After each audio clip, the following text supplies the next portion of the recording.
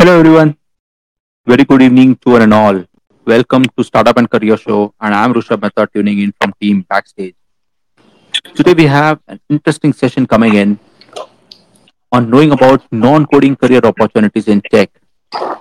And for that we have Gaurav Gupta, founder of Scareboard, joining in.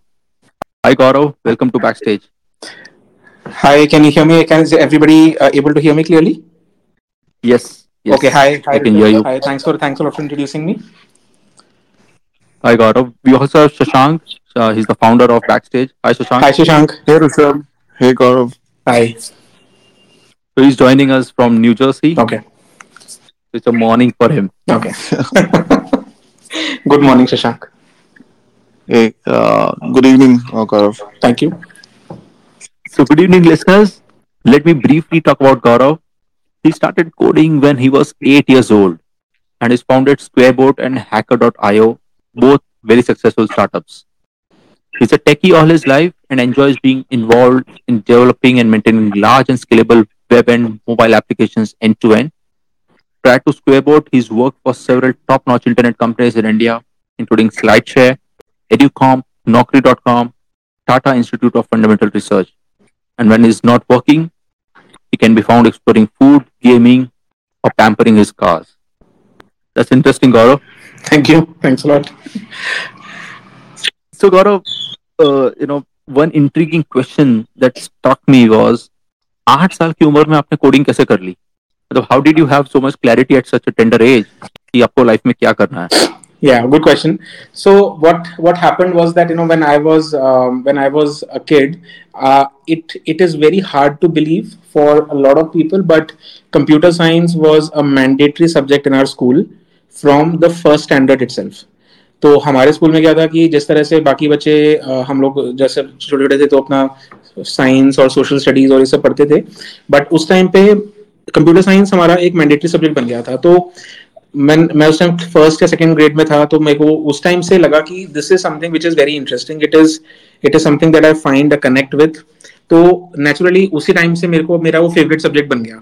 और हर चीज में जब भी हमारे पास एक कंप्यूटर लैब होता था, I still have fond memories कि कंप्यूटर लैब था जिसमें हम लोग जाते थे, कोड करते थे, चीजों को मतलब देखते थे, स्क्रीन पे देखते थे और अच्छा लगता था. तो एकदम लगा कि हाँ यार, कि ऐसी एक चीज है जिसका साथ में कनेक्ट कर पा रहा हूँ. मुझे ऐसा भी लगने लगा कि this is something which might be the future of the world, क्योंकि अगर आज मेरे पास ये एक चीज है, अगर कल को सबके पास ये एक चीज होगी तो शायद हम लोग सब इसको यूज करके बहुत बड़ी बड़ी चीजें लाइफ में कर सकते हैं. तो उसी एज से सडनली एक इंटरेस्ट आया और फिर उसी इंटरेस्ट को मैं फॉलो करता चला गया. Well, that's interesting, Gaurav, because जब बच्चे कार से खेल रहे थे तब आप कोडिंग कर रहे थे, यस. और आज जब लोग कोडिंग सीख रहे हैं या कर रहे हैं तब आप पैम्पर कर रहे हैं कार्स को. That's a nice observation. Yes, that's absolutely true. पर ऋषभ डिफरेंस है ना, वो बच्चे छोटे टॉय कार से करते हैं, ये रियल कार से कर रहा है. That's correct. Absolutely. so, और so and yeah, and Gaurav, then yeah, Shashank. ये आई थिंक लाइक वो वाइट हैट जूनियर करके कोई कंपनी है ना जो बच्चों बच्चों कोडिंग सिखाता है. Yeah, Yeah, yeah. bilkul, bilkul. I mean, they are in the right direction, but they've been in the news for all the wrong reasons. Yeah, But exactly. I but was like कि Gaurav would have been a good brand ambassador for them. that's absolutely true. I have absolutely no aversion towards kids learning to code at an early age, but just that they should be interested in it on their own. किसी भी चीज को forcefully Exactly. सिखाना is not going to solve anything. But अगर बच्चों को अपना interest आ रहा है, उनको लगता है कि हाँ ये चीज उनके उनके उनके उनके फ्रीक्वेंसी से रेजोनेट कर रही है, तो by all means go for it. Code मैं तो एक ऐसी जनरेशन में था जहाँ पे वाइट हेड जूनियर तो क्या, वहां पे तो इंटरनेट भी नहीं होता था, तो हमने तब भी सीखा था. Exactly. तो आई एम श्योर आज की तो जनरेशन के पास हमारे से कहीं ज्यादा मीन्स हैं, कहीं ज्यादा मीडियम्स हैं चीजों को सीखने के लिए, करने के लिए. True. वाह. तो शशांक, आपने जैसे अभी बात कर दी है तो भरोसा नहीं है, कुछ टाइम में हमें न्यूज भी आ सकता है कि Gaurav is acquiring white hat junior. ये I तो am बात I तो नहीं am रहता waiting for that day. Yes, absolutely. Gaurav. Wow. True. So, Gaurav, can you talk about your journey right from working with the internet companies and then going on to found two different startups?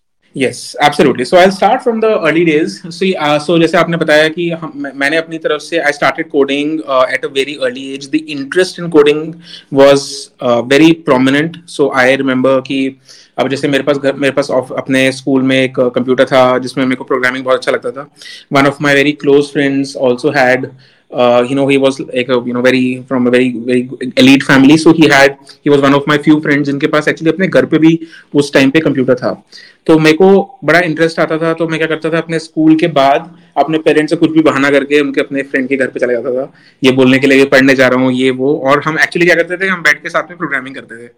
तो उस time से interest एकदम से कि हाँ this is something that I really like, this is something that I am enjoying. So कभी भी मुझे वो एक तरीके से कोई सब्जेक्ट या कोई पेन नहीं लगा, हमेशा मेरे को एक अपना इंटरेस्ट लगा. धीरे धीरे करके जब मैंने अपना स्कूल के बाद अपना कॉलेज में एंट्री ली, तो मुझे पहले दिल्ली यूनिवर्सिटी में एडमिशन मेरे को मिली इन सेंट स्टीफेंस कॉलेज, जहाँ पे फिजिक्स ऑनर्स का मुझे कोर्स में मेरे को एडमिशन मिला. पर मुझे बहुत जल्दी समझ आ गया कि फिजिक्स वगैरह से नहीं नहीं होगा, मतलब it's not going to work out for me in the long term. So मैंने फिर उधर physics honours Saint Stephen's College का क्विट करके then I moved on to Vellore Institute of Technology VIT. उधर मैंने 4 साल पढ़ा कंप्यूटर साइंस, और उसके बाद जब मैंने अपना 4 साल अपना उधर खत्म किया, उसके बाद फिर मुझे लगा कि अब मुझे एक ऐसी जॉब चाहिए जहाँ पे मैं अपने इस सारी सालों 10 साल हो गए थे उस टाइम मुझे प्रोग्राम करते करते. तो मुझे लगा था कि मुझे ऐसी जॉब चाहिए जहाँ पे मैं इन सारी नॉलेज को यूटिलाइज कर सकूँ. तो ऑल्दो मेरे पास काफ़ी MNCs वगैरह के ऑफर थे, बट मैंने फिर उनमें से कोई भी ना चूज करके फिर मैंने छोटी सी कंपनी उस टाइम थी स्लाइड शेयर, मैंने वो ज्वाइन करी. अब वो छोटी सी कंपनी में इसलिए बोलता हूँ क्योंकि उस टाइम पे एक्चुअली जब मैंने ज्वाइन करी थी तो उस टाइम शायद टोटल 5 एम्प्लॉइज थे कंपनी में, और उनमें से दो तो फाउंडर्स ही थे. तो मैं जब ज्वाइन किया तो उस टाइम मैं थर्ड या फोर्थ एम्प्लॉय था अपने इंडिया ऑफिस में. तो उस टाइम पे बस हमने चीज़ों को देखा ही, स्टार्ट करा ही था बनाना. पूरा प्रोडक्ट जो स्लाइडशेयर का था वो एक ऑनलाइन प्रेजेंटेशन वेबसाइट थी, ऑनलाइन प्रेजेंटेशन शेयरिंग वेबसाइट थी. धीरे धीरे करके करते करते वो कंपनी बहुत बड़ी होती चली गई, और एक पॉइंट पे लिंक्डइन ने उसको खरीद लिया, कंपनी को अक्वायर कर लिया. तो वो पूरी जर्नी मैंने बिल्कुल कंपनी के बिल्कुल पहले स्टार्टिंग के दिनों से लेके बिल्कुल उसके एक्विजिशन तक ऑलमोस्ट सारी जर्नी को मैंने अपने आंखों के सामने देखा. उस पीरियड में बहुत सीखा, देखा कि अच्छा ये कंप्यूटर साइंस कॉलेज लेवल पे और प्रोफेशनल लेवल पे इतनी फर्क कैसे होती है, क्या होती है. उसके बाद फिर स्लाइड शेयर में मैंने 3 साढ़े 3 साल काम किया. उसके बाद एक एडटेक कंपनी थी जो मैंने जिसके अंदर मैंने ज्वाइन किया, उसका नाम था एडुकॉम्प. तो एडुकॉम्प में क्या था कि वो एक स्मार्ट क्लासरूम करके प्रोडक्ट उनका बड़ा फेमस होता था कुछ कुछ कुछ साल पहले. तो उसके साथ और भी उनके प्रोडक्ट्स थे, तो उनके दूसरे प्रोडक्ट में मैंने उनकी टीम को ज्वाइन किया, इंजीनियरिंग टीम को ज्वाइन किया. उधर अबाउट 1.5 2 साल मैंने काम किया. और उसके बाद फिर मैंने 2 साल काम किया Naukri.com में. तो Naukri.com जो कंपनी है जो आप में से कई लोग जानते होंगे पहले से, जहाँ पे जॉब्स वगैरह पब्लिश होती हैं, लोग अप्लाई करते हैं, jobs jobs companies jobs post करती हैं. उस कंपनी का एक प्रोडक्ट है रेजडेक्स, जिसमें जिसकी जो उस कंपनी का one of the most crucial products है. तो उस टीम में मैंने ज्वाइन किया. उधर मैंने अप्रोक्सीमेटली 2 साल काम किया. तो मोटा मोटा पिछले 5 6 साल काम करने में मेरे को ये समझ आ गया कि एक स्टार्टअप की लाइफ क्या होती है और एक एस्टैब्लिश्ड बड़ी कंपनी की लाइफ क्या होती है. सारे पहलू मैंने देखे. 2013 तक लगा कि हाँ मैंने 6 7 साल काम कर लिया है, अब मुझे कॉन्फिडेंस भी है, समझ भी है, और अकाउंट में थोड़ा पैसा भी है. तो चलो क्यों ना हम इसको इसको इसको यूज करें, और हम लोग फिर इसके बाद एक अपनी कंपनी को स्टार्ट करें. तो 2013 में फिर अपनी कंपनी को स्टार्ट करने का हौसला आया, और उसको फिर अल्टीमेटली उसको थोड़ा सा स्टार्ट करने के लिए जो भी उसके लिए मीन्स थे वो इकट्ठे करे, और उस कंपनी में इन्वेस्ट करा और स्टार्ट किया. तो अबाउट अब 8 साल होने वाले हैं कंपनी को. तो तब से कंपनी की ग्रोथ ट्रैजेक्टरी बहुत अच्छी रही है. बहुत अच्छा टीम एस्टैब्लिश करी मैंने over the period of time. अच्छे क्लाइंट्स आए, अच्छे लोग, अच्छे काम आया. तो वो सब चीज़ें अभी हम ग्रो कर रहे हैं, उस फेज में है कि अभी हम लोग कह सकते हैं कि इनिशियल स्टेजेस में ही है, ग्रोइंग स्टेज में है. तो अभी हम उस स्टेज में है where we are working with several clients. उनके हम लोग मोबाइल एप्लीकेशंस बना रहे हैं, वेब एप्लीकेशंस बना रहे हैं, डिज़ाइन का काम कर रहे हैं, डेवऑप्स का काम कर रहे हैं. तो काफ़ी सारी चीज़ें हम लोग साथ में करते हैं और कंपनी को इस तरह से आगे बढ़ा रहे हैं. तो कई कंपनी के जो सबसे प्रोमिनेंट क्लाइंट जिनका नाम आपने सुना ही होगा, PVR सिनेमाज जैसे हो गया, पैसा बाजार हो गया, डंजो हो गया, और इस तरह की जो कंपनीज हैं वो सारे हमारी क्लाइंट्स हैं, और हम इन लोगों के लिए सॉफ्टवेयर डेवलपर का काम अभी कर रहे हैं. तो ये एक क्विक छोटी सी इंट्रोडक्शन थी. अगर Rushabh and Wow. Shashank, anything you would like to know, I'm happy to answer that. Yes. So Gaurav, I think that's very fascinating journey for all these years. but I'll want to ask you specifically about your experience at SlideShare, Yeah. because उस time पे आपके आपके पास option था to join an MNC, Yeah. But आपने एक startup join किया, right? So how was your, मतलब व्हाट चेंज्ड, एनी पर्सपेक्टिव अगर आप दे सकते हो उस दौरान एक फ्रेशर के लाइफ में, because so many students are listening us live today, right? Right. उनके लिए काफी रेलेवेंट रहेगा ये. Yeah. If you can just throw some light on your experience in SlideShare specifically. या बिल्कुल एब्सोल्युटली. तो ये क्वेश्चन ऐसा होता है जो आई थिंक हर एक फ्रेशर जो ग्रेजुएट कर रहा होता है उसके लाइफ में ये क्वेश्चन आता है कि क्या मैं एक टीसीएस इन्फोसिस टाइप एक स्टेबल जॉब पकड़ूं, या फिर मैं एक risky and well high risk and probably high rewarding startup job के साथ अपना करियर स्टार्ट करूं. तो मेरे पास भी ये क्वेश्चन था अपने करियर के स्टार्टिंग में. तो मैंने अपनी तरह से क्या सोचा कि अगर मैं कोई टीसीएस, मेरे पास कोई ऐसा नहीं है कि टीसीएस की जॉब में कोई खराबी है या स्टार्टअप की जॉब में कोई खराबी है, दोनों अपने अपने तरीके से दोनों अच्छे हैं. बट मेरा मन था कि मैं अपने काम के थ्रू एक सिग्निफिकेंट कॉन्ट्रीब्यूशन करना चाहता हूँ उस कंपनी में जिस कंपनी में मैं जुड़ा हुआ हूँ. तो मेरे मन में ये था कि अगर मैं टीसीएस जाता हूँ तो मैं एक 10,000 20,000 लोगों की कंपनी में एक छोटा सा, प्रॉबेबली छोटा सा प्रोजेक्ट का छोटा सा पार्ट के लिए रिस्पॉन्सिबल हो जाऊंगा. ठीक है. जबकि स्लाइडशेयर जैसे एक छोटे से स्टार्टअप में मैं शायद, कंपनी बड़ी छोटी होगी, प्रोडक्ट भले ही छोटा होगा, बट उस पर्टिकुलर प्रोडक्ट की ग्रोथ स्टोरी का मैं एक सिग्निफिकेंट पार्ट बन जाऊंगा. तो अगर मेरी टीम में 5 लोग हैं तो कह सकते हैं कि 20% काम की रिस्पॉन्सिबिलिटी मेरी अकेले की है. वेरएज अगर मैं टीसीएस का काम देखूं तो उस 10,000 एम्प्लॉइज 20,000 एम्प्लॉइज की जो टीम है, टीसीएस हो, इन्फोसिस हो, विप्रो हो, कोई भी हो, इनमें तीनों में इनमें मेरे जो रिस्पॉन्सिबिलिटी रह जाती है, जो मेरे काम के भरोसे जो भी पर्टिकुलर पार्ट में डिलीवर कर सकता हूँ, that's a very small percentage. तो मुझे ऐसा लगा था कि मेरे लिए वो एक स्मॉल परसेंटेज का काम करना, उसको डिलीवर करना मेरे को ज्यादा मोटिवेटिंग नहीं लगा उस टाइम पे. उस टाइम पे मुझे लग रहा था कि I want to do bigger things, I want to work on bigger stuff. तो इस वजह से मुझे वो स्टार्टअप वाली जॉब ज्यादा अपीलिंग लगी. हाँ, इस बात में मैं जरूर बताना चाहूंगा कि ऐसा नहीं था कि मेरी फैमिली में सब कन्विंस थे मेरे डिसीजन के बारे में. कई लोग ये कह रहे थे कि यार ये, मतलब लोग उस टाइम कहते थे कि ये तो 2 कमरे की कंपनी है. उस टाइम मेरे को ऐसे कमेंट्स आते थे कि इस कंपनी में क्यों जा रहे हो. तो बट किसी को समझाना बड़ा मुश्किल था लोगों को कि इस 2 कमरे की कंपनी में मुझे क्या बेनिफिट दिख रहा है जो कि मुझे उस मल्टी कैंपस कंपनी में नहीं दिख रहा है. ये चीज थोड़ा समझना थोड़ा स्टार्टिंग में मुश्किल होता था. और ये तब की बात है जब स्टार्टअप की दुनिया जो शुरू ही हुई थी इंडिया में. आज की डेट में तो मेरे ख्याल से काफी लोग समझते हैं कि स्टार्टअप क्या होती है और उसके कॉरेस्पॉन्डिंग पर्क्स एंड प्रिविलेजेस क्या होते हैं. बट उस टाइम थोड़ा फर्क था माहौल, उस टाइम थोड़ा सा चीजें शुरू ही हो रही थी. तो मेरे को थोड़ा ज्यादा मुश्किल होती थी अपने पेरेंट्स को समझाने के लिए कि किस तरीके से मेरे को स्टार्टअप की जॉब प्रेफर करनी है और क्यों करनी है. So which year was this? This was 2007. 2007. Yeah. Cool. हाँ, क्योंकि I was about to ask the same thing because उस टाइम स्टार्टअप इतने थे भी नहीं 2007 में, if I remember correctly. Yeah. Basically, if बहुत you कम है, Google हाँ. for startups in Delhi, and if you land up on a blog randomly, then you would probably see 7 or 8 entries in that list. That's all. Yeah. So Gaurav, before we take about the topic, right? एक question I wanted to ask you about your company, right? Squareboard. Yeah. How did you go about building it in the first place? Because ठीक है, एक आपको बनाना थी company, वो सब सही बात है, but the point is now that you have so many big clients, so if you can talk that journey. Yeah.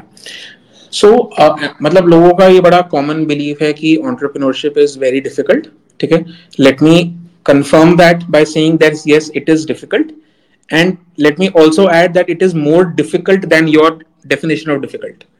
बहुत ही ज्यादा स्ट्रगल आती है किसी भी कंपनी के इनिशियल स्टेजेस में when we have to get something going from ground up, क्योंकि आपके पास सिर्फ अपना बिलीफ होता है, उसके अलावा कुछ नहीं होता उस टाइम कंपनी में स्टार्ट करने के लिए. You have no employees, you have no office, you have no money, you have no credibility, no brand, no clients.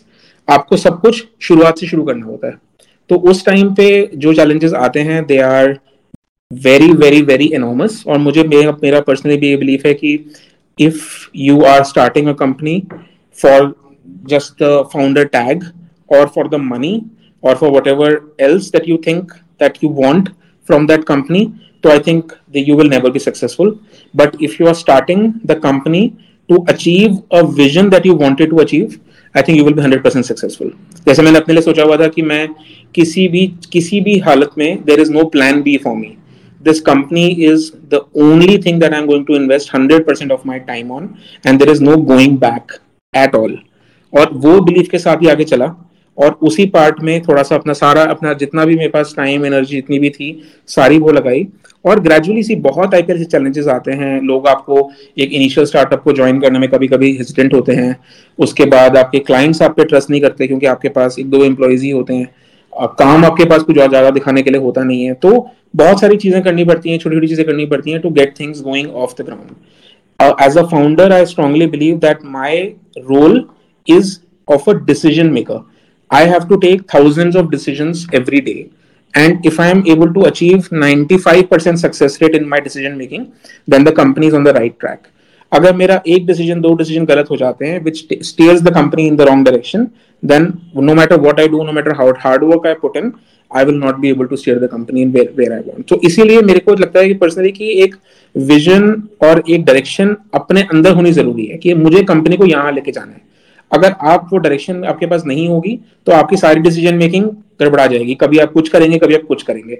But अगर आपके पास एक डायरेक्शन होगी कि मुझे कंपनी की ग्रोथ के लिए मुझे ये रास्ता चुनना है, तो आपके सारे डिसीजन फिर नेचुरली उसी डायरेक्शन में चलेंगे.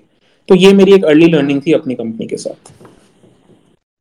Wow, that's interesting. And Gaurav, maybe initial one more question on that कि आपने starting के clients लाए कैसे?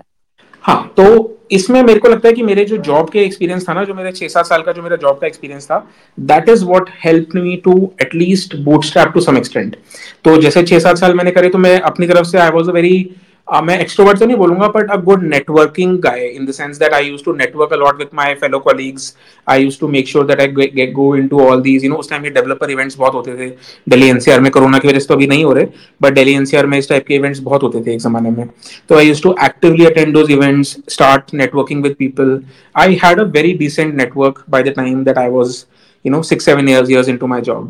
तो जैसे ही मैंने अपनी तरफ से अपनी अपनी कंपनी स्टार्ट करी तो सबसे पहले मैंने यही काम किया कि मैंने सबको फोन किया, सबको मेल करी, सबको मैसेज किया कि अगर आप में से कोई ऐसा है जिसको कोई भी रिक्वायरमेंट है आईटी की, टेक्नोलॉजी की, सॉफ्टवेयर की, तो आप प्लीज मुझे याद करना. सो होता क्या है कि उस टाइम आप देखा जाए तो अगर इतना मुश्किल इसलिए भी नहीं होता क्योंकि आप अकेले ही हो या आपके साथ एक दो इंटर्न्स हैं या छोटे मोटे कुछ अगर आपने डेवलपर्स अगर स्टार्टिंग बहुत ही अर्ली स्टेजेस में हायर करे हुए हैं तो आपके खर्चे भी ज्यादा नहीं होते और आपकी इनकम भी ज्यादा नहीं होती. तो ग्रेजुअली क्या होता है कि आप अपनी तरफ से स्टार्ट करते हैं, पहला दूसरा क्लाइंट अपना लाते हैं, उनके लिए भी मतलब you have to do a lot of convincing. So what I did was that I used to make sure that I am charging very reasonable amounts, because उस टाइम मेरे लिए प्रॉफिट से ज्यादा अपनी क्रेडिबिलिटी और अपना ब्रांड बनाना ज्यादा जरूरी था. तो उस टाइम पे जो भी हमने प्रोजेक्ट्स हमको मिलते थे उस प्रोजेक्ट्स में I used to make sure कि एटलीस्ट मैं ऐसा ऐसा कोट या एक ऐसा एस्टिमेट दूं कि सामने वाले को लगे कि हाँ यार this seems like a genuine cost, this seems like a very reasonable cost, और हम उसके साथ कोई compete ही ना कर पाए. मतलब there is no way on earth that any other company or any other company of my size can ever compete with the quotation that I was giving, knowing very well that I am underpricing things, knowing very well that I know I am maybe not even able to make some kind of profit on this project, but मैंने फिर भी वो start करा ताकि धीरे धीरे करके एक network बने, एक company की establishment बने, एक company का एक थोड़ा थोड़ा एक ना रेपुटेशन बने. और gradually what I saw was कि मैंने सिर्फ ये ध्यान रखा कि मेरा काम में कोई कमी ना आए. अगर मैंने ये नहीं देखा कि मेरी मार्केटिंग कितनी अच्छी है, मेरी सेल्स कितनी अच्छी है, मैंने देखा कि मेरा काम कितना अच्छा है. अगर मैं अपने काम पे फोकस करता चला गया तो वो काम जब लाइव हुआ, प्रोडक्ट लॉन्च हुए, जो फाउंडर्स थे उन्होंने मेरा काम देखा तो उन्होंने अपने आप ही देखा कि हाँ ये बंदा लग रहा है कि अपना काम अच्छा करना जानता है. तो उन्होंने ही फिर हमको आगे अपनी तरफ से अपने और नेटवर्क में रिकमेंडेशंस, रेफरल्स देने शुरू करे और ग्रेजुअली वही पूरी चेन है वो आगे आगे चलती चली गई और उसी से ही आगे से क्लाइंट हमको मिलते चले गए. Wow, interesting, Gaurav. On that note, there is a listener called as Ashi, and उसने text में लिखा है, Gaurav, and I'll read it out for you. Yeah. She's asking, sir, you mentioned that there are numerous things that you do to build credibility when a business is set up. Can you share a client-based instance that made you think that you have finally settled the base and are ready to scale? Okay. So client based instance, basically I think one of the things that I really look forward to is when I deploy a project, I think one of the things that I really look forward to is the client acknowledging what we have done for them. And 9 out of 10 times what I've seen is that yes, people do take out the time to come back to us and say thank you, and they sometimes invite me over for a party और a dinner और whatever it is. तो कहीं ना एक उस particular काम की delivery के बाद जो सामने वाले बंदे की, जो हम लोग, मैं तो हमेशा अपनी तरफ से ये सोचता हूँ एज अ बिजनेस की we for us it's a project, it's a technical project, but for the person on the other side it is his life, right? वो जिस स्टार्टअप के साथ हमारे साथ जिस भी प्रोजेक्ट में हमारे साथ जुड़ रहा है, हम अगर उसको एक टेक्निकल प्रोजेक्ट की तरह सोचना शुरू कर देंगे तो we may not be able to do justice to it. We have to think about it in the way that we are building or betting on a product which is going to be somebody else's bread and butter or his lifetime vision for a long time. So उस हिसाब से अगर हम project को सोचेंगे और उस बंदे की जब हमको सेटिस्फैक्शन और अप्रिसिएशन मिलेगी, that is what I count as success. And the moment I get that success, it tells me कि हाँ, this is a job well done and now I am ready for the next one. तो मेरे लिए सबसे बड़ा metric जो है वो उस प्रोजेक्ट में कमाया हुआ पैसा नहीं है, वो उस प्रोजेक्ट का अपना सक्सेस है. By seeing the founder becoming successful once I deliver the project, I think that success, that feeling of success that I'm able to deliver to the other person is what I count as my own success. Wow, that's awesome, Gaurav. So coming to the topic now, Yeah. right? So you've done coding all through, Gaurav, Yeah. right? You know all nuances of it. Yeah. But what are the non-coding opportunities in tech industry, right? इस तरह से होता है. And because you also mentioned to me earlier in the conversation when we were discussing, you said that you come across such questions quite often, Yeah. right? So if you can throw some light on that. Yeah, absolutely. So, this will be a detailed answer. So, students who are listening, if you want to take some notes also, please do take some notes because you will, some of these answers may already be familiar to you, but still I would like you to explore these options later on, as you do your Googling and try to find a good job for yourself once you graduate. So, IT jobs are not limited to coding jobs, right? That's one thing. That's a myth that most people believe in. That if I'm doing a job in a software company, then I'm coding, right? That's not true. That's not true at all. Actually, there are many jobs in the IT industry which require absolutely no coding experience. You can still be very well associated with an IT company. You can still be a part of the core team but still not have even the most slightest of coding experience, right? So that is absolutely possible. और ऐसे कौन से career avenues हैं? I think let's start with a few of them. ठीक है? So the first one and by far the easiest one is the QA job. QA का full form होता है क्वालिटी एश्योरेंस इंजीनियर. ठीक है, इसके बहुत सारे सिनोनिम्स आपको देखने को मिलेंगे. QA is quality assurance. इस तरह से QC होता है quality certified. Then there is something called SDET, which is software development engineer in test. There are many synonyms of this job, but mota this job is about software testing. Software testing क्या होती है पहले ये समझ लेते हैं. Software testing ये job होती है कि जब आपकी इंजीनियरिंग टीम कोई पर्टिकुलर सॉफ्टवेयर के फीचर को बिल्ड करती है, कोड करती है, तो जो क्यूए इंजीनियर होता है वो बेसिकली उस पर्टिकुलर काम को टेस्ट करता है. टेस्ट का मतलब ये होता है कि वो ये चेक करता है कि क्या ये फीचर, ये प्रोडक्ट अपना डिजायर्ड एक्शन परफॉर्म कर पा रहा है कि नहीं. ठीक है, एज एन एग्जाम्पल, अगर मैं एक इंजीनियर हूं और मैं अपनी तरफ से एक ई कॉमर्स वेबसाइट बना रहा हूं, तो क्या मैं अपनी तरफ से जो मैंने प्रोडक्ट को खरीदने का जो मैंने फ्लो कोड किया है, क्या वो फ्लो एज पर एक्सपेक्टेशन चल रहा है कि नहीं. ठीक है, अगर ये चीज चल रही है उस तरीके से, तो फिर then I am going to mark this particular flow as test passed. If I'm not satisfied with the way that this particular feature is working, then what I will be logging is something called a bug report. तो मैं एक bug report करूंगा, उस bug को मैं developer को जाके समझाऊंगा, वो डेवलपर उस bug को फिक्स करेगा और फिर वो बग फिक्स करके वापस मेरे पास आएगा टेस्टिंग करने के लिए. मैं उसको अप्रूव करूंगा, then only the particular feature will be marked as ready and then it will be deployed and sent to for the testing और sent for production release and for people to actually use the product. तो ये QA की job ऐसी होती है. सबसे अच्छी job इसमें ये होती है, कुछ नहीं करना होता है, कोई कोडिंग का रिक्वायरमेंट नहीं होता है, बेसिकली दूसरों की गलतियां निकालनी होती है, which is fun if you think about it, right. तो अपनी तरफ से हमको ये देखना है कि हमारे पास एक शार्प माइंड होना चाहिए कि हम लोग देख सके कि अच्छा जो गलती डेवलपर ने करी, हम इतने शार्प होने चाहिए कि हम उसको पकड़ सकें. बस अगर हमारे पास एक शार्प माइंड है, एनालिटिकल माइंड है, तो हम लोग उस पर्टिकुलर मिस्टेक को कैच कर सकते हैं और उस मिस्टेक को कैच करके हम ये डेवलपर को बता सकते हैं. और that is the role of a QA job. तो अगर हम अपनी तरफ, अगर आप में से कोई भी बंदा ये इस पर्टिकुलर जॉब को लेके अगर कोई क्वेश्चंस हो तो आप प्लीज पूछ सकते हैं। इस जॉब में आपको एक बीटेक की डिग्री, एक नॉर्मल टेक्निकल डिग्री से काम आपका हो जाता है। इस पर्टिकुलर जॉब के लिए कोई एमबीए की रिक्वायरमेंट नहीं होती है। और अगर आप क्यूए का करियर देखना चाहें तो QA is a very well paying career also. हो सकता है स्टार्टिंग में आपको कोई बहुत अच्छी अपॉर्चुनिटीज ना मिले, but as you will grow in your career you will find very good opportunities with very good salaries. तो एक ऐसा जॉब है जो आपके लिए लाइफ टाइम आपको एक अच्छा आईटी प्रोफेशनल का ग्रोथ कर्व दे सकता है। So I will take a pause before I move to the next career option. अगर किसी के कोई सवाल हो, और maybe maybe Rishabh and Shashank, if you would like to add on something or ask something, otherwise I'll move to the next career option. No, I think you explained it very well actually. और सबसे मजेदार बात है कि दूसरों की गलतियां निकालना है, तो इससे ज्यादा मजा क्या आएगा? Yeah, absolutely. So this is the QA job. ठीक है, हमारी कंपनी में भी we have QA engineers, and if you can just go to LinkedIn or Naukri.com and just see कि there are several positions of QA engineers which are open, and they are very reasonably well paying jobs, and also very much a very core IT job, right? तो एक तो हो Yeah. गया हमारा QA. Now the next job that we will talk about is the job of a project coordinator or a project manager.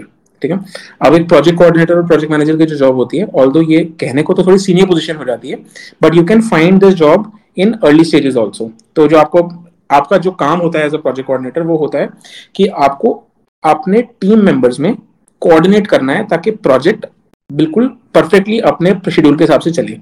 तो होता क्या ना कि जैसे जो डेवलपर्स जब किसी प्रोजेक्ट पे काम करते हैं, तो they are all so busy and so occupied in their own respective responsibilities कि शायद कभी कभी वो भूल जाते हैं कि प्रोजेक्ट की सक्सेस के लिए we need to also make sure that other people are also working in the same direction.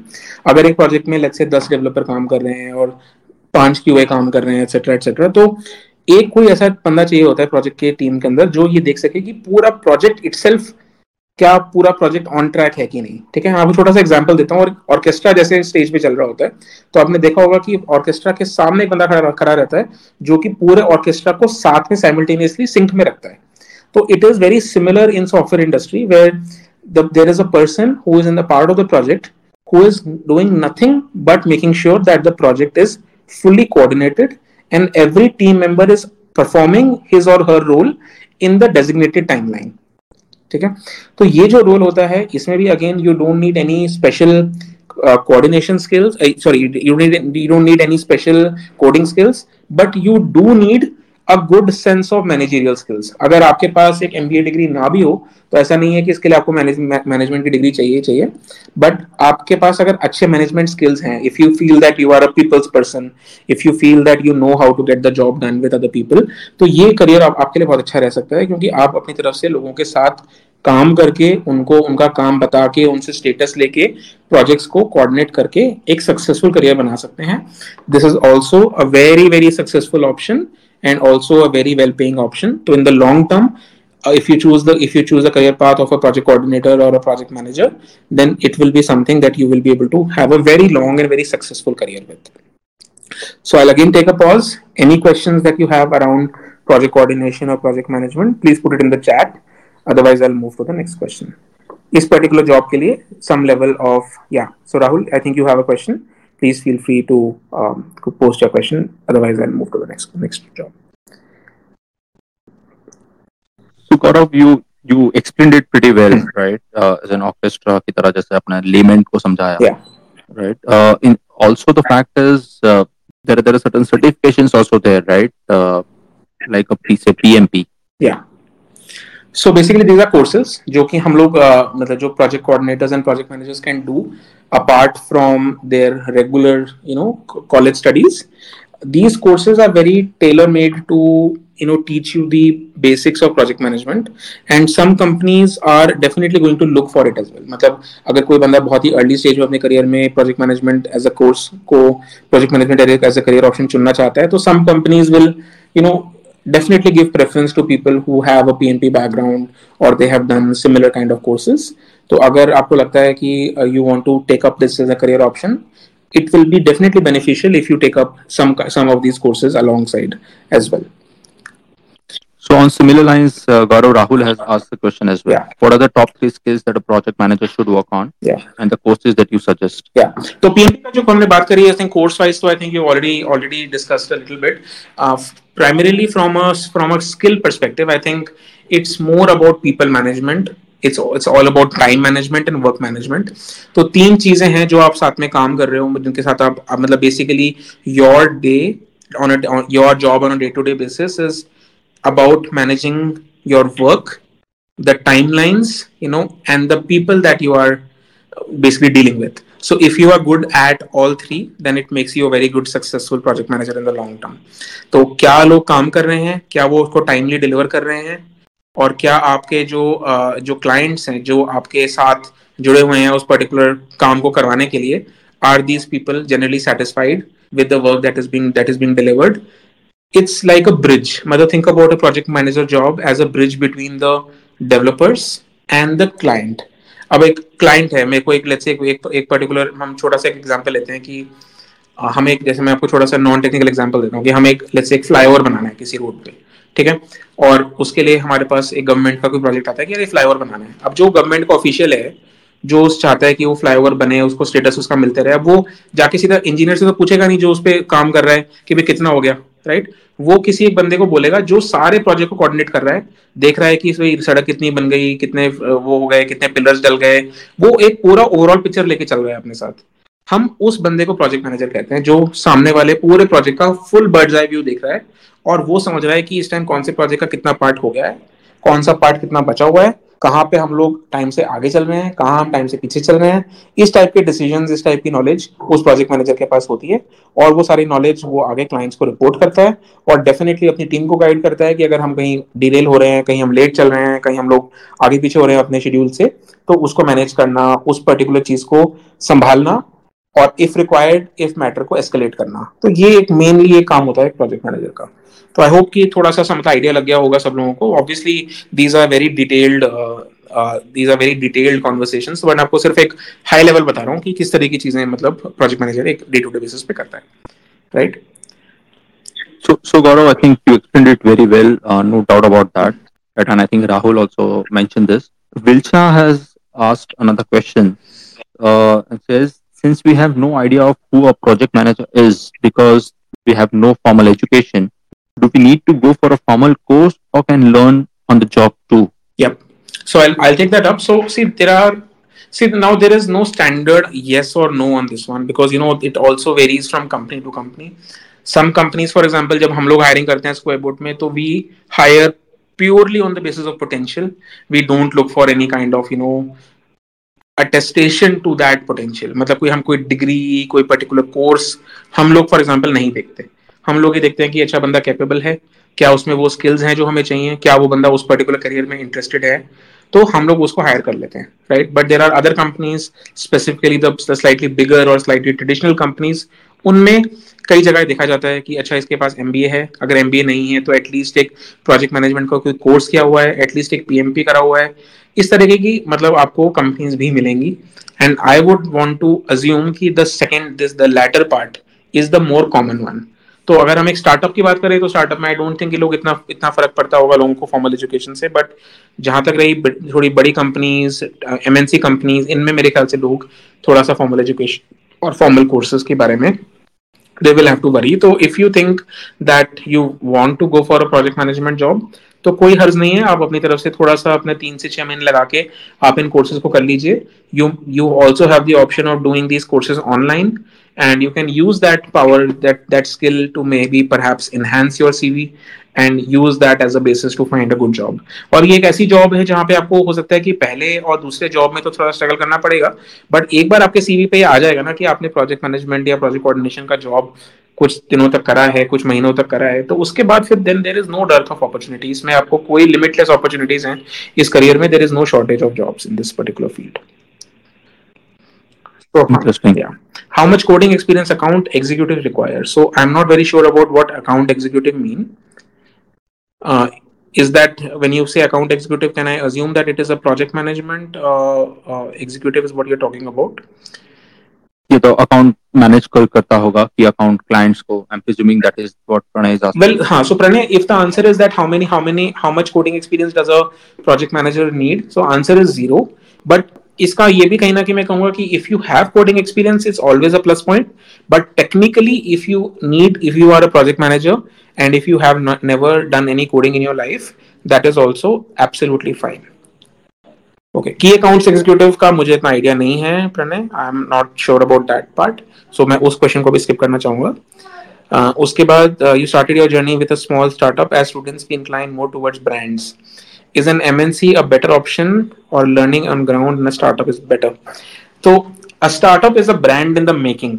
तो ये भी आप सोच सकते हैं कि you want to join a company which is about to become a brand and you want to be a key executive of that particular brand, या फिर you want to join yourself with a company which has already established itself as a brand and you want to ride on the wave of success that this company has already established. It's a very mindset thing.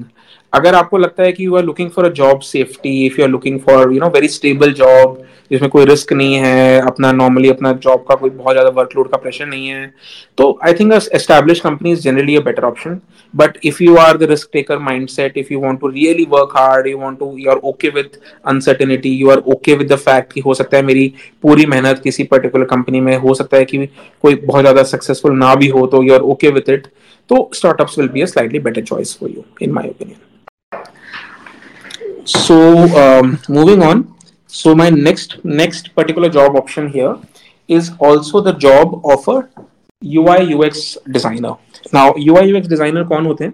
UI UX designer वो लोग होते हैं जो किसी भी product का interface design करते हैं, इंटरफेस और एक्सपीरियंस. ठीक है, तो जब हम कोई पर्टिकुलर प्रोडक्ट को इमेजिन करते हैं, हम कोई पर्टिकुलर ऐप को इमेजिन करते हैं, उबर, फ्लिपकार्ट या फिर कोई भी आप Amazon, कोई भी आप सोच सकते हैं, तो आप देखेंगे कि जब आप उस ऐप को खोलते हैं तो एक सर्टेन तरीके से आपको उसका पेज डिजाइंड मिलता है, बटन्स होते हैं उस पर, मैप होता है उस पर, कोई बट मतलब एक सर्टेन तरीके से वो उसका डिजाइन होता है ताकि आपको नेचुरली समझ आ सके कि ये ऐप क्या करती है.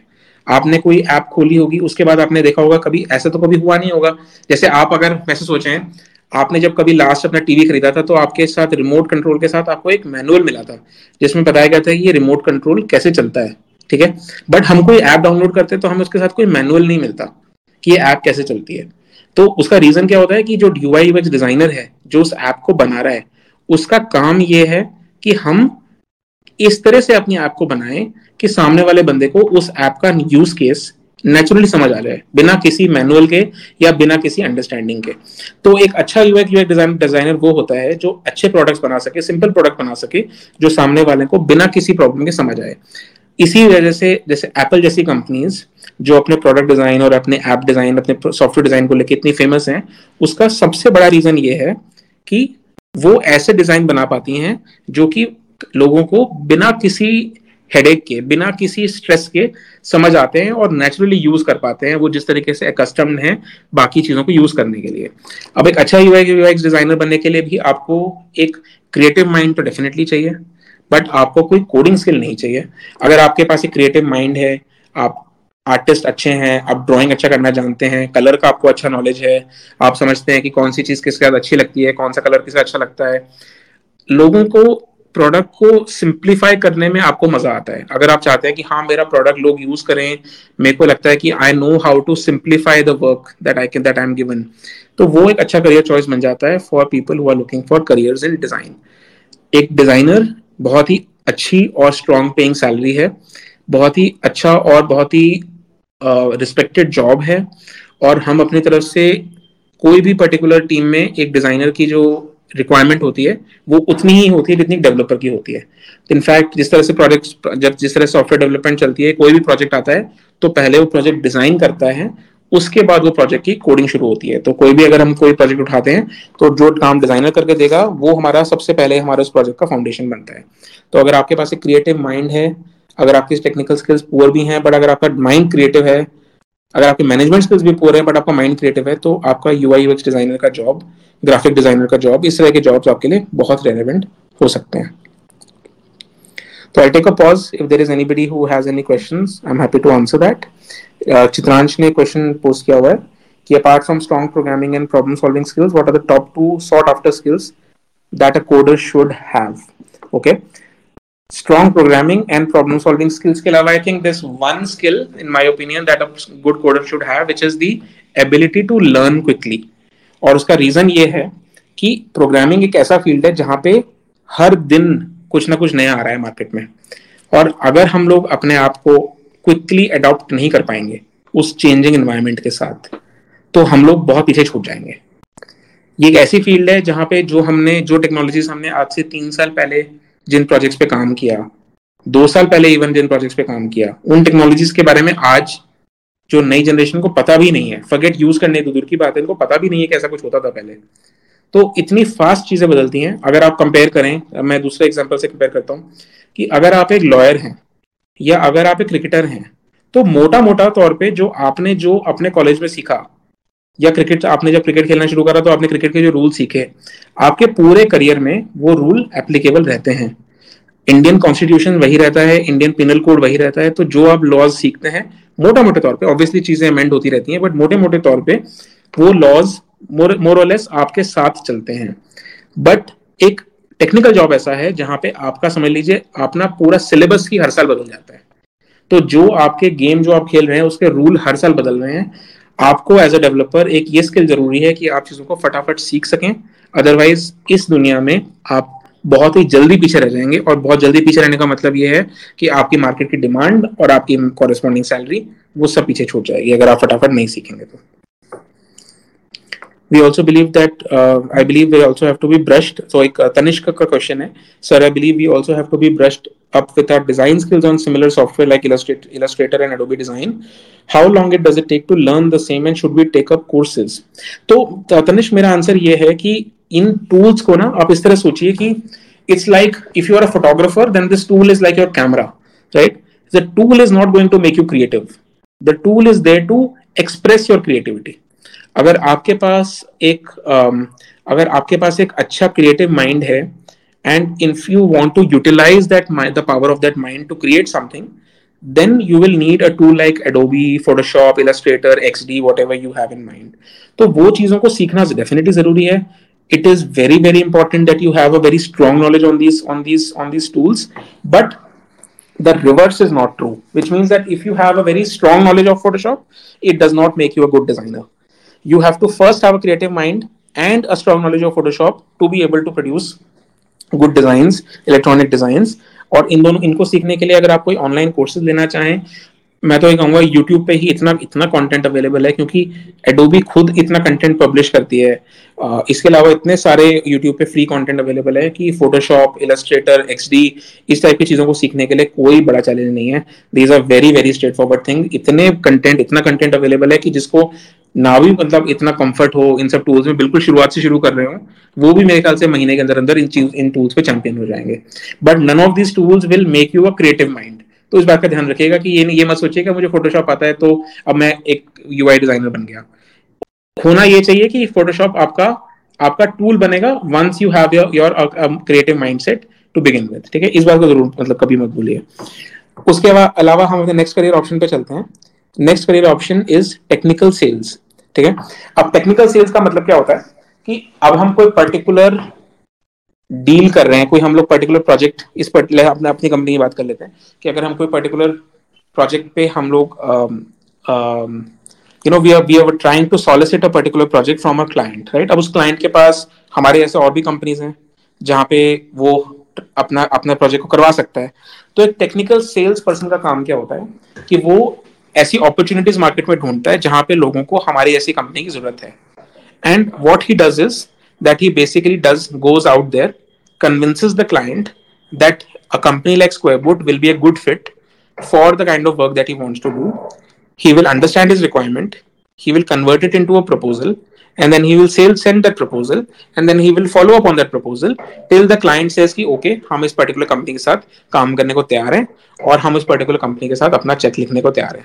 तो एक टेक्निकल सेल्स का जो बंदा होता है वो क्या करता है कि basically he is using a power of sales, but he is basically generating revenue for a technology company. ठीक है, this cannot be and should not be compared with any other sales job. कोई for example आप FMCG में है या कहीं पे है, ये उस टाइप का जॉब नहीं होता है. टेक्निकल सेल्स में आपको थोड़ी बहुत टेक्निकल नॉलेज आनी जरूरी है, और जो टिकट साइज होता है वो ऑब्वियसली छोटा नहीं होता. It's not like selling a shampoo कि हमें 100 रुपए का शैम्पू का बॉटल बेच के आना है. This is a very big deal. तो उस बिग डील को सामने वाले को भी उसको भी अपना टाइम लगाएगा, अपने ऑप्शंस एक्सप्लोर करेगा.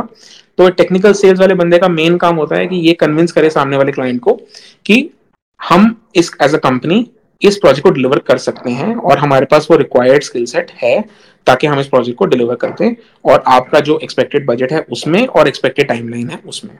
तो अगर आपको फील होता है कि आपके पास एक सेल्स माइंडसेट है, आप लोगों को कन्विंस कर सकते हैं, you are able to persuade people, you are able to influence people.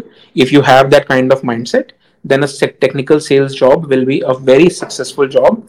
Technical sales jobs are also very, very, very well paying because companies are investing millions of dollars in finding out professionals who can do technical sales. It's still a very niche field compared to FMCG sales or other sales because technical sales के लोग इतने आराम से नहीं मिलते हैं. तो whoever people are able to find who are effective at their job, उन लोगों को बहुत अच्छी सैलरीज और बहुत अच्छे इंसेंटिव्स मिलते हैं when they are able to make success in their career. तो ये एक ऐसी जॉब है, अगर आपके माइंड में अगर कोई भी टाइप का अगर आपको लगता है कि कोई सेल्स का अगर आपके माइंड का अगर आपका माइंडसेट है तो technical sales will be a very very interesting job as well, right. और जो अपना जो लास्ट क्या कहते हैं, लास्ट जो आज का जो मेरा जॉब ऑप्शन होगा वो होगा the job of a business analyst. ये आपने शायद सुना होगा, बीए रोल कहते हैं इसको. और BA role is like a precursor to the project management role. और बीए का काम क्या होता है, इसका अगर हम देखें full form is business analyst. Business analyst का मतलब कि सामने वाले बंदे को कि बिजनेस रीड्स को समझ के डॉक्यूमेंटेड फॉर्म में उनको एनालाइज करके उनको आगे टीम में प्रेजेंट करना. ठीक है. तो अगर मैं क्लाइंट हूं, मैं किसी कंपनी से अपना टेक्निकल काम करवा रहा हूं तो मैं उस पर्टिकुलर कंपनी के साथ पहले उसके बिजनेस एनालिस्ट का मीटिंग करूंगा, उसको समझाऊंगा कि भाई मुझे ये सब चीजें चाहिए और वो सब चीजें जब वो मेरे को डॉक्यूमेंटेड फॉर्म में बना के देगा मैं उसको अप्रूव करूंगा और उसके बाद ही वो प्रोजेक्ट अपना आगे डिप्लॉयमेंट के लिए अपने डेवलपमेंट के लिए स्टार्ट करेगा. तो एक बिजनेस एनालिस्ट का रोल सिर्फ इतना होता है कि उनको इंग्लिश लैंग्वेज पे या लैंग्वेज पे बहुत अच्छी कमांड चाहिए. They should be able to communicate very well. They should be able to understand the requirements and needs of the client very well. They should be able to document those requirements very well and then pass it on to the team members who are actually going to build or work on that particular project. ठीक है. तो अगर आपके पास बहुत अच्छी communication skills हैं, if you feel that you are a good meticulous note taker, if you feel that you have a good ability to listen and capture requirements of people who are coming to you and helping you out with explaining them what they need from you. अगर आपके mind में है कि आप एक अच्छे listener और एक अच्छे नोट टेकर हैं तो a business analyst role might also be a very good fit for you.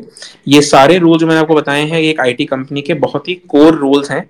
इनमें कोई भी ऐसा रोल नहीं है जो सप्लीमेंटल हो या जिसके बिना कंपनीज चल सकती हैं. ये सारे रोल ऐसे हैं जो कंपनीज के लिए बहुत एसेंशियल हैं और अगर आप अपने आप को किसी भी इन रोल में फिट देखते हैं you will have a very long and very successful career in the IT domain without having to code anything for the rest of your life.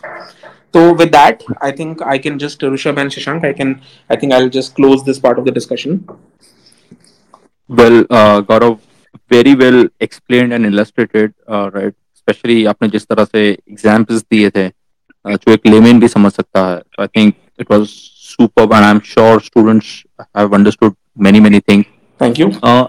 I'll have one more, take a different route, Gaurav. Mm-hmm. ये है वो क्या कि जो skill set चाहिए कौन से opportunities होती है right now since you are managing this company for say over 8 years. Mm-hmm. You would have seen so many job applications. Yeah. Right. Yeah. So I wanted to ask you on that specific mistakes that you think people do when possibly they are applying for their first jobs, yeah, even in their earlier part of the career. Yeah.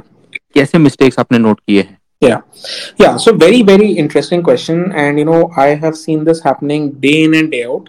तो मैं अपनी तरफ से I would like to suggest a few things which I can give as tips and tricks to job seekers in the early part of their career. So one of the things that I have noticed is that people have a very confusing CV. मतलब उनको अपने CV जब वो CV भेजते हैं किसी job के लिए तो हमें जब हम CV खोलते हैं तो it should be very clear to us कि ये पर्टिकुलर जॉब सीकर हमसे क्या चाहता है, what kind of job is he looking for.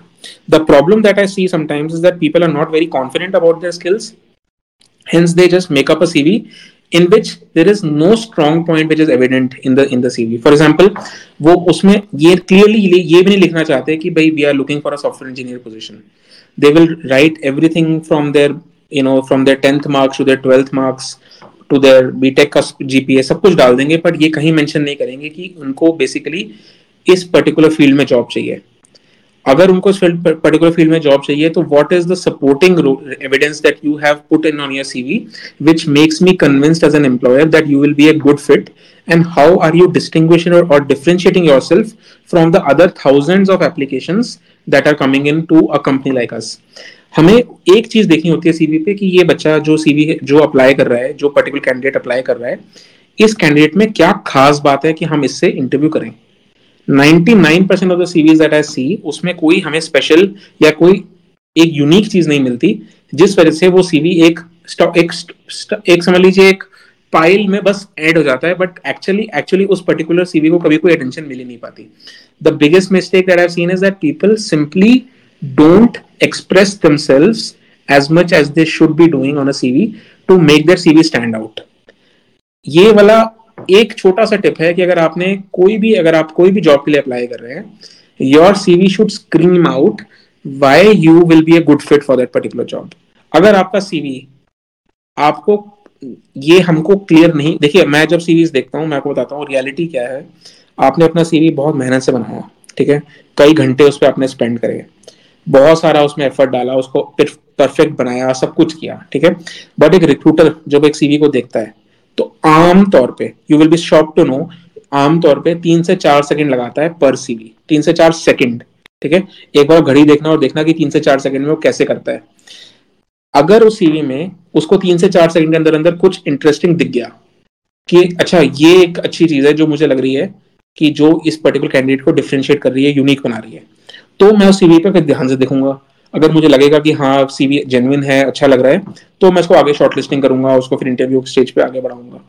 But अगर मेरे को वो सीवी वैसा ही लगा जैसे मेरे पास हजारों सीवी और पड़े हैं, तो शायद मैं उस सीवी को बिल्कुल भूल जाऊंगा और अपने नेक्स्ट सीवी पे फोकस करूंगा. तो सबसे बड़ा जो मेरे लिए जो मेरा सजेशन रहेगा, एडवाइस रहेगा बाकी यंग जनरेशन के लिए जो अभी करियर स्टार्ट कर रहे हैं, कि make your CV pretty good, pretty appealing. Not only make it visually appealing, but also make sure that there are no stupid mistakes, no spelling mistakes. अगर आप उसमें कुछ अच्छे प्रोजेक्ट्स डाल सकते हैं, अच्छी टेक्नोलॉजीज पे आपने क्या क्या काम किया है, आउटसाइड ऑफ कॉलेज आपने क्या क्या कोर्सेज लिए हैं, कौन से ऑनलाइन कोर्सेज में आपने इंटरेस्ट दिखाया है, पुट एवरीथिंग डाउन. आप एक अभी फ्रेशर हैं, आपके पास ज्यादा कुछ वर्क एक्सपीरियंस दिखाने को नहीं है, बट जो भी आपने काम किया एटलीस्ट वो तो डालिए. कई मैंने देखा है कई लोग उसको डालने में भी हेजिटेट करते हैं, जिस वजह से कोई आउटकम नहीं आ पाता सीवी का. एक तो मैंने ये नोटिस करा है मिस्टेक. दूसरी मिस्टेक जो मैंने देखा है जो लोग अक्सर करते हैं वो ये करते हैं कि they don't approach interviews with confidence. मतलब जब उनकी फर्स्ट इंटरव्यू होती है, सेकंड इंटरव्यू होती है लाइफ में, तो वो बिल्कुल ऐसे डरे से सहमे से रहते हैं, जिस वजह से जो चीज उनको आती है, जो उन्होंने लाइफ में करी है और प्रोबेबली अच्छे से समझा भी सकते हैं, शायद वो उनके लैक ऑफ कॉन्फिडेंस की वजह से वो भी नहीं अच्छे से बता पाते. एक इंटरव्यूअर जब एक सामने वाले कैंडिडेट के साथ बात करता है for the first time, he is not only looking at the correctness of the answers, he is also trying to understand whether you will be a good fit for the organization itself or not. This is what we define as something called a culture fit. अगर आपके answers सही भी होंगे, but अगर आपका तरीका answer को deliver करने का एक नर्वस होगा, या आप अपनी तरफ से एक ऐसे जेस्चर्स करेंगे जिसमें लगेगा कि सामने वाला अनकंफर्टेबल हो जाएगा, तो आपके लिए वो पर्टिकुलर इंटरव्यू क्रैक करना बहुत मुश्किल हो जाएगा. अगर आपको कोई चीज नहीं आती तो it's absolutely fine, but at least sit in the interview with a straight back, with a smile on your face and with a confidence कि हाँ जितना भी मुझे आता है एटलीस्ट मुझे उतना अच्छे से आता है. राइट, ये दोनों चीजें ऐसी हैं जो मेरे को लगता है कि आज की जनरेशन थोड़ा इंप्रूव कर सकती है, specially the CV part, so that at least that you at least unlock some more opportunities. अभी प्रॉब्लम क्या होती है कि इतने सीवीज इतने कैंडिडेट्स एक जॉब के लिए अप्लाई करते हैं कि unless I see something differentiating in the CV or in the interview, there is absolutely negligible chance that the employer will be interested in you. If you just sound like or look like or appear like one of the thousands of CVs that we are getting, then please be rest assured that you will absolutely have zero chance in cracking any startup, any job that you want, अगर आपको अपनी मनपसंद की job चाहिए तो आपको इस तरीके से अपने आप को प्रेजेंट करना पड़ेगा जिस तरीके से सामने वाले को आप में इंटरेस्ट आए. ठीक है. Think about it like a mini dating experience also. जब आप अपनी सो टू स्पीक नए गर्लफ्रेंड और नए बॉयफ्रेंड से मिलने जाते हैं तो you will put your effort, right. You put your effort to dress up smartly, you put your effort to make sure that you put your best foot forward. आप नहीं चाहते कि आपकी फर्स्ट इंप्रेशन खराब हो. इसी तरीके से एक वो जो एक्सपीरियंस है वो भी तरीके से डेटिंग एक्सपीरियंस के जैसा ही होता है. एक एम्प्लॉयर और एक एम्प्लॉई, पोटेंशियल एम्प्लॉई, एक तरीके से थोड़े टाइम के लिए they are in that mini dating experience where the employer is evaluating the candidate and the candidate also is evaluating the employer. दोनों तरफ से चलता है ये चीज. बट एक अच्छा इंप्रेशन देने के लिए हमें अपनी तैयारी एज अ कैंडिडेट पहले करनी चाहिए और तभी वो इंटरव्यू सक्सेसफुल होगा. अगर आप इंटरव्यू को कैजुअली लेंगे तो आपको आपके एफर्ट में भी नजर आएगा और आपके प्रेजेंटेशन में भी नजर आएगा और डेफिनेटली सामने वाले को क्लियरली फील आ जाएगी कि ये कैंडिडेट हमारे जॉब को लेकर सीरियस नहीं है. And considering that the employer is very short on time and is looking to close the position very quickly, तो वो ऐसे कैंडिडेट्स को आमतौर पे फिर एंटरटेन नहीं करेगा. तो that is my short learning in terms of hiring people, especially at the fresher level.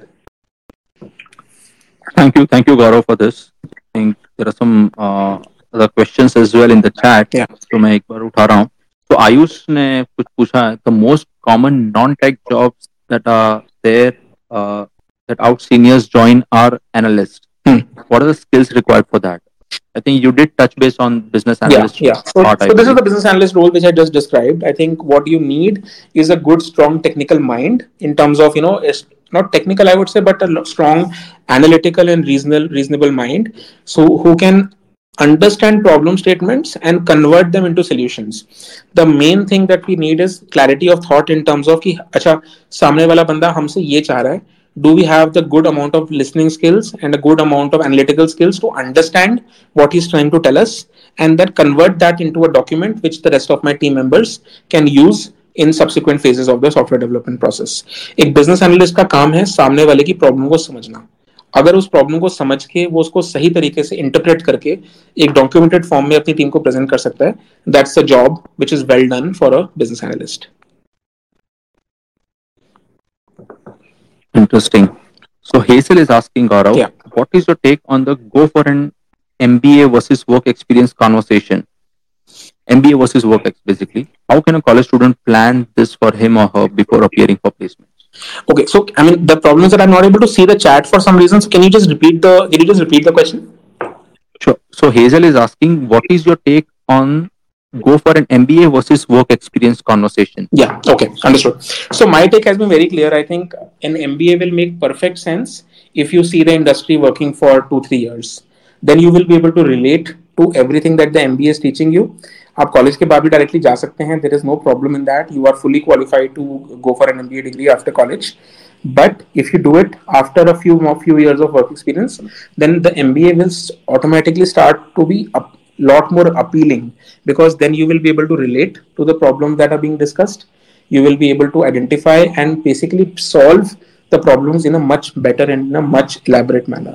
तो मेरा सजेशन ये रहेगा, personal recommendation is work for at least 2 to 3 years before doing an MBA. और जस्ट जैसे फॉर एग्जाम्पल मेरा अपना तो take ये था कि मैं तो फॉर एग्जाम्पल MBA के इतना फेवर में पर्सनली था भी नहीं.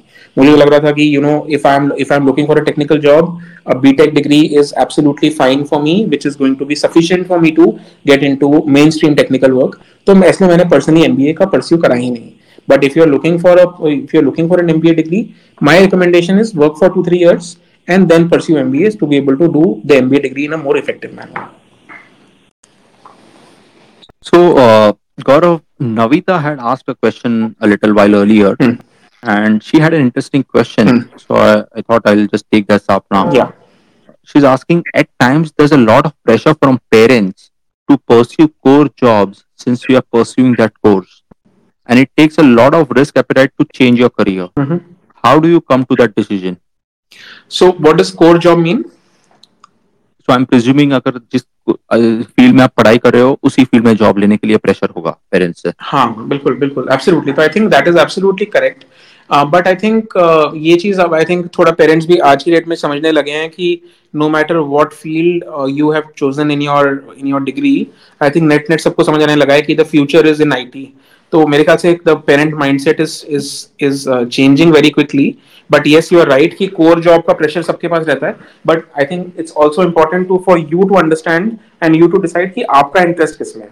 सो लेट अस से कि if you are working, if you are pursuing electrical engineering, then would you be rather better off in pursuing electrical a company which is specialist in electrical engineering, or would you rather change your field to software development, software design in the beginning? क्योंकि ये बात तो बिल्कुल ठीक है कि आपने जो पहला स्टेप ले लिया करियर में, ठीक है, उसमें प्रॉब्लम ये आती है कि लेट्स से कि आपने एग्जांपल के तौर पे आपने अपनी पहली जॉब पकड़ी, उसमें आपको 3 LPA का पैकेज मिला, ठीक है. फिर आपने अपनी जॉब चेंज करी या आपने एक्सपीरियंस आपको मिला, आपने उसको 3 को 5 LPA, 5 को 6 LPA बनाया. अब जैसे ही आपको, अगर आप कहेंगे बाद में कि नहीं मुझे अपना जॉब फंक्शन चेंज करना है और मुझे एक नया जॉब के फील्ड में स्टार्ट करना है, तो आपको कोई 6 LPA की जॉब नई वाली फील्ड में नहीं देगा. उसका रीजन ये है कि लोग कहेंगे आपके पास एक्सपीरियंस जरूर है बट आपके पास रेलेवेंट एक्सपीरियंस बिल्कुल नहीं है, तो आपकी सैलरी वापस कम हो जाएगी, वापस 3 LPA या 4 LPA पे आ जाएगी, क्योंकि आपको अपना फील्ड चेंज करना होगा. तो लोग आमतौर पर डरते हैं इस बात से कि मेरी सैलरी तो मेरे को तो आदत पड़ गई है 6 LPA की, अब मैं 3 LPA पे कैसे सर्वाइव करूंगा. तो इस वजह से ये जॉब अपनी स्विच नहीं करते. तो आपका ये डिसीजन बहुत जरूरी है कि स्टार्टिंग स्टार्टिंग में हो जाए कि आपको कोर इंजीनियरिंग का, अपने कोर फील्ड का कोर्स करियर बनाना है, या आईटी या कोडिंग या नॉन कोडिंग का अपना करियर बनाना है. Well, Gaurav, I think we've taken all the questions, right? And so before you leave, Gaurav, maybe what do you look for in an employee, right? When you're and any last advice that you would want to share with all the students out here? Yep. So I have been very clear on this. I think what I'm looking for when I'm hiring in my company is I'm looking for passion. मुझे ऐसा लगता है कि if you are passionate about something, there is no way on earth that you will not be successful. You will figure it out and you will get it done. Somebody who is interested in doing something will find out and figure out the ways and means to do it and get it done. अगर कोई बंदा कितना भी sharp हो, कितना भी smart हो, कितना भी इंटेलिजेंट हो, बट अगर वो उस फील्ड को लेकर पैशनेट नहीं है, तो your aptitude can take you only so far, but your attitude will take you very far. So that is the whole point, that if you are passionate about it, if you have the right attitude, then any problem on earth is solvable. So what we are looking for when we are hiring people in Squareboot is that we are looking for the right attitude, because my belief is if the attitude is correct, anything can be taught, anything can be groomed, and the person can be successful in the chosen career of his choice.